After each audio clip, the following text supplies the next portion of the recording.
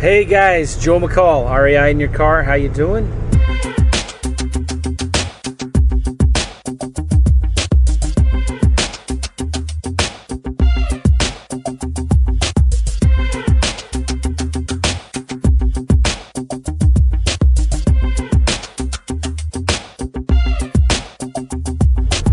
Just landed, driving back home from my speaking engagement in LA, which is really good. It was great to meet so many people there. Students, listeners of the podcast, new people. It was really nice. And I got to talk about wholesaling lease options and sold some courses. And I'll be back Saturday in about 3 days or 4 days. I'm going to do an all-day workshop, which will be really good.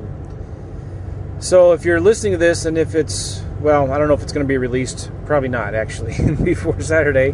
I'll see you there. But it was really good, man. I got to meet, I got to see a friend of mine named Yindra Novak. I think I totally butchered his name. I know I did. But he's a friend of ours that we met. My wife and I, when we first got married, we flew to Prague in the Czech Republic for 5 months back in January of 1998. And Yindra was there with his girlfriend at the time. They're not together anymore, but Yindra and Yitka.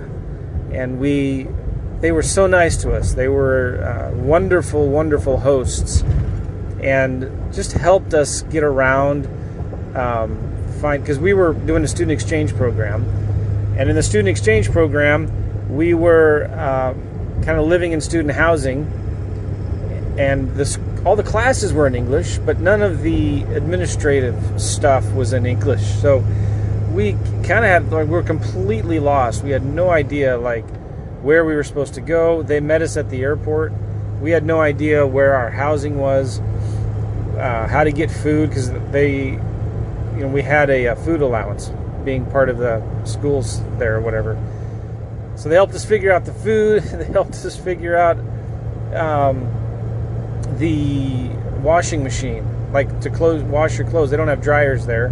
Or they didn't then. So this washing machine, I swear, must have been built 50 years ago by the communists. And it was really clunky and old and outdated and in the dungeon of this building, and it was so funny. But anyway, it's been 18, 19 years, and he's living in LA, and we got to hang out. I got to hang out with him, and it was really good to see Yindra. And he's actually starting to invest in real estate now. Real smart guy. He's got his engineering degree and his doctorate degree, actually, in mechanical engineering. So it was cool to see him, but I had such a good time. It was nice. One of the things I was going to tell you, the reason why I'm recording this, is you always need to have your private investor rabbit ears on. You know what I mean by that? You remember some of you guys, and I'm not old because I've seen this on TV. I'm not. You remember seeing on TV old TVs, old TV shows where they had the rabbit ears on there, right? And on the TVs to get reception. And I was sitting in the airplane today, and this lady next to me, real nice lady, just loves to talk and talk and talk and talk and talk and talk and talk and talk. Real nice lady. I mean, I don't want to be negative about her, because she's super nice, and we were talking about her kids and her dogs and my kids and our dog and everything in between. And so it was kind of funny. I had my iPad open with my Kindle. I was trying to read a book, and even, it's just kind of trying to hint by looking at my book, and she just kept on talking. Maybe she was nervous of flying. I don't know.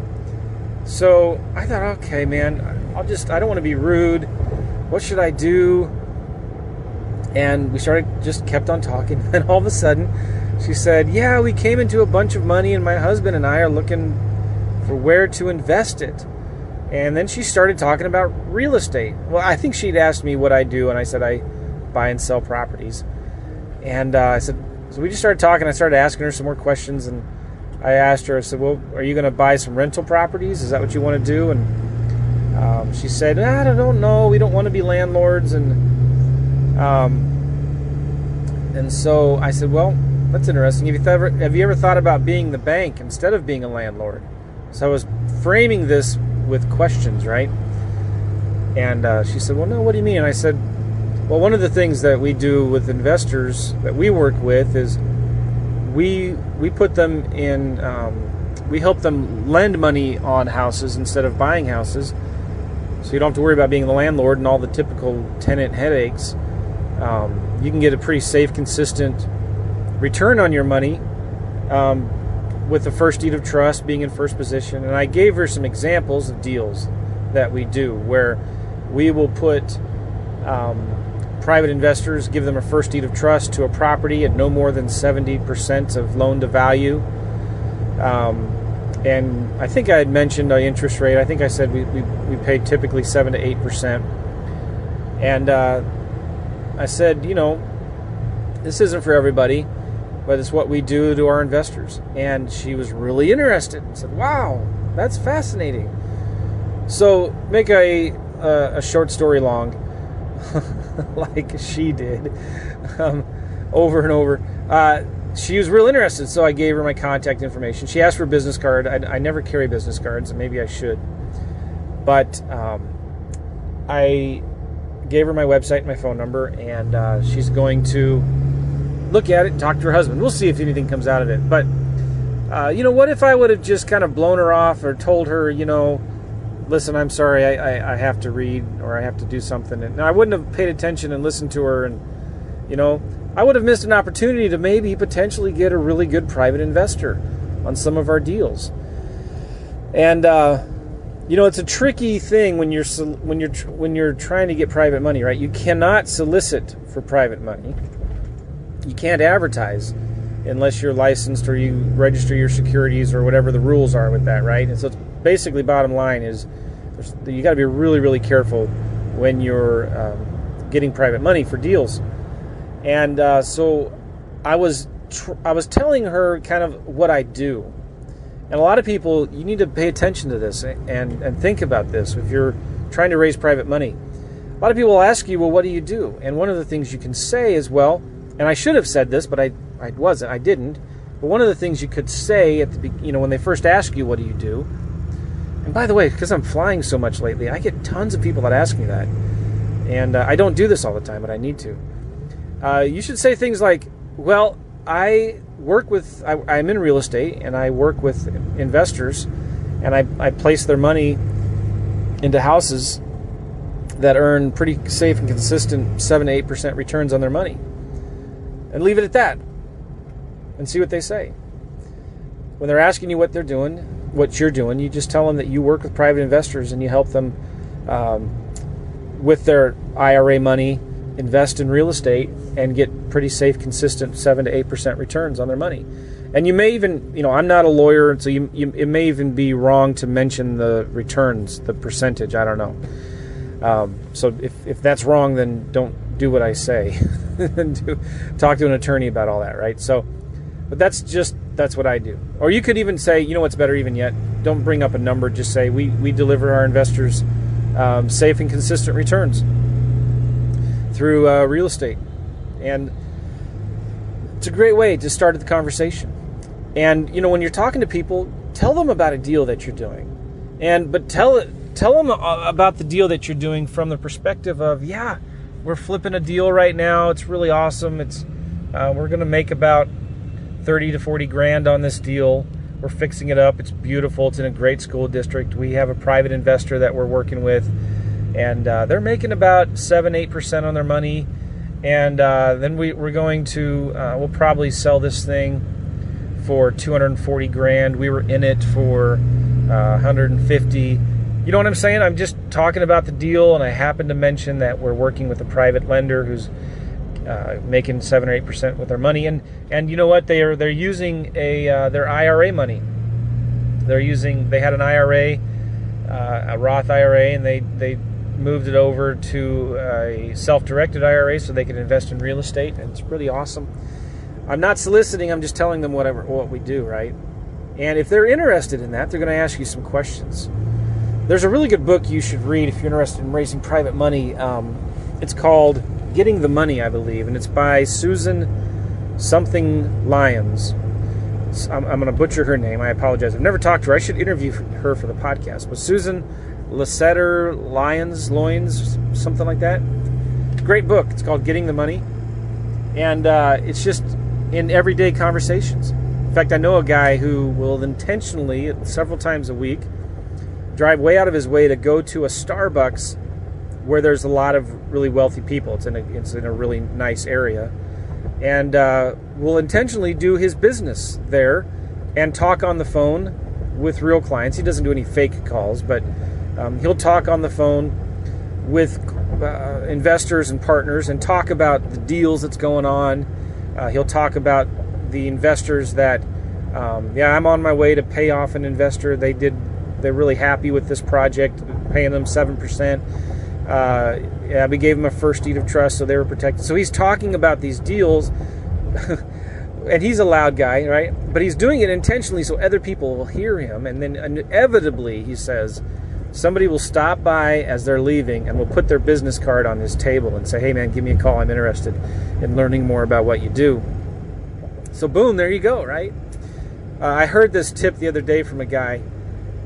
When you're at a party, he likes to say things like when he comes up to a group of guys that are talking, or ladies, whatever, and he says, man, you know what, I just came into some money, and I'm trying to figure out what to do with it. How does he phrase this? He says, I came into money, I'm trying to figure out what to do with it. I'm investing right now into some real estate, and I'm making about 7 to 8% pretty consistently with my first deeds of trust. Do you guys know anywhere where I can do better than that? And he just stops and asks the question and listens for responses. And he says every time they start complaining about, how does he do it? No, so he says, so this is how he does it. He says, man, I just came into some money. I'm looking for somewhere to invest. Do you guys have any ideas? And then he listens to them. And then inevitably they'll complain about bank rates and CDs and money market funds and how horrible their mutual funds and 401ks are doing and all that, right? So they'll complain about the returns, and he'll say, no, I'm already I'm doing better than that already. I'm making 7-8% really consistently with my loans that I'm lending on real estate deals that we're doing. And he'll just leave it at that and then see what happens. And so what a great, it's a little sneaky idea. I wouldn't say it's sneaky. It's just getting the word out there that you got to make sure that you really are doing real deals. I'm not telling anybody to lie. But if you have a deal that you've done in the past, talk about your private investor that you're helping with them invest their money into this stuff. And if you're curious to know what all of this means with first deeds of trust and stuff like that, it's just basically getting a private lender, making sure their money's real secure, so you're not over leveraging. I mean, they're not putting any more money, but not putting more than like maybe 70% of the value of the house in a first position note that's secured by that real estate. There's so many advantages for private lenders to invest in real estate. And I mean, I've got deals out the wazoo right now where, I could go ahead and buy them, put an investor in first position, give them 7% on their money, and in first position on a property on a $150,000 home, so whatever 70% of that is, and then sell it with owner financing to an end buyer, mark it up, put them, there was a big accident. Yikes. Hold on a second. All right, well, that was not an accident. Somebody lost some hubcaps and they just shattered into a bunch of pieces, and people were driving over them and swerving out of the way. So it was almost an accident. Thank you, Lord. Nothing bad happened. All right, so yeah, so there's just a lot of deals going on right now with our marketing, and we're wholesaling a lot of them, but some of them I'm thinking about just buying and holding, and putting some of my private investors in first position on these at 70% loan to value, paying them 7%, then getting a buyer in the house to put down 10%. I'll put some money into the deal in a second position note and mark the property up and sell it with owner financing. And it's pretty cool. So a lot of opportunity out there for investing in really good deals, and especially if you're smart about it. And you got to make sure that you're looking for the good deals, the deals that aren't in the bad neighborhoods. They're in the B and C neighborhoods. They're not the real nice expensive ones, but they're in the good C neighborhoods, maybe B neighborhoods, where you get good rentals, good cash flow, good home ownership people. Okay, anyway, so I'm getting distracted here because I'm looking for a place to go get a bite to eat real quick. Take care, guys, and hopefully see some of you in LA. Take care. Bye-bye.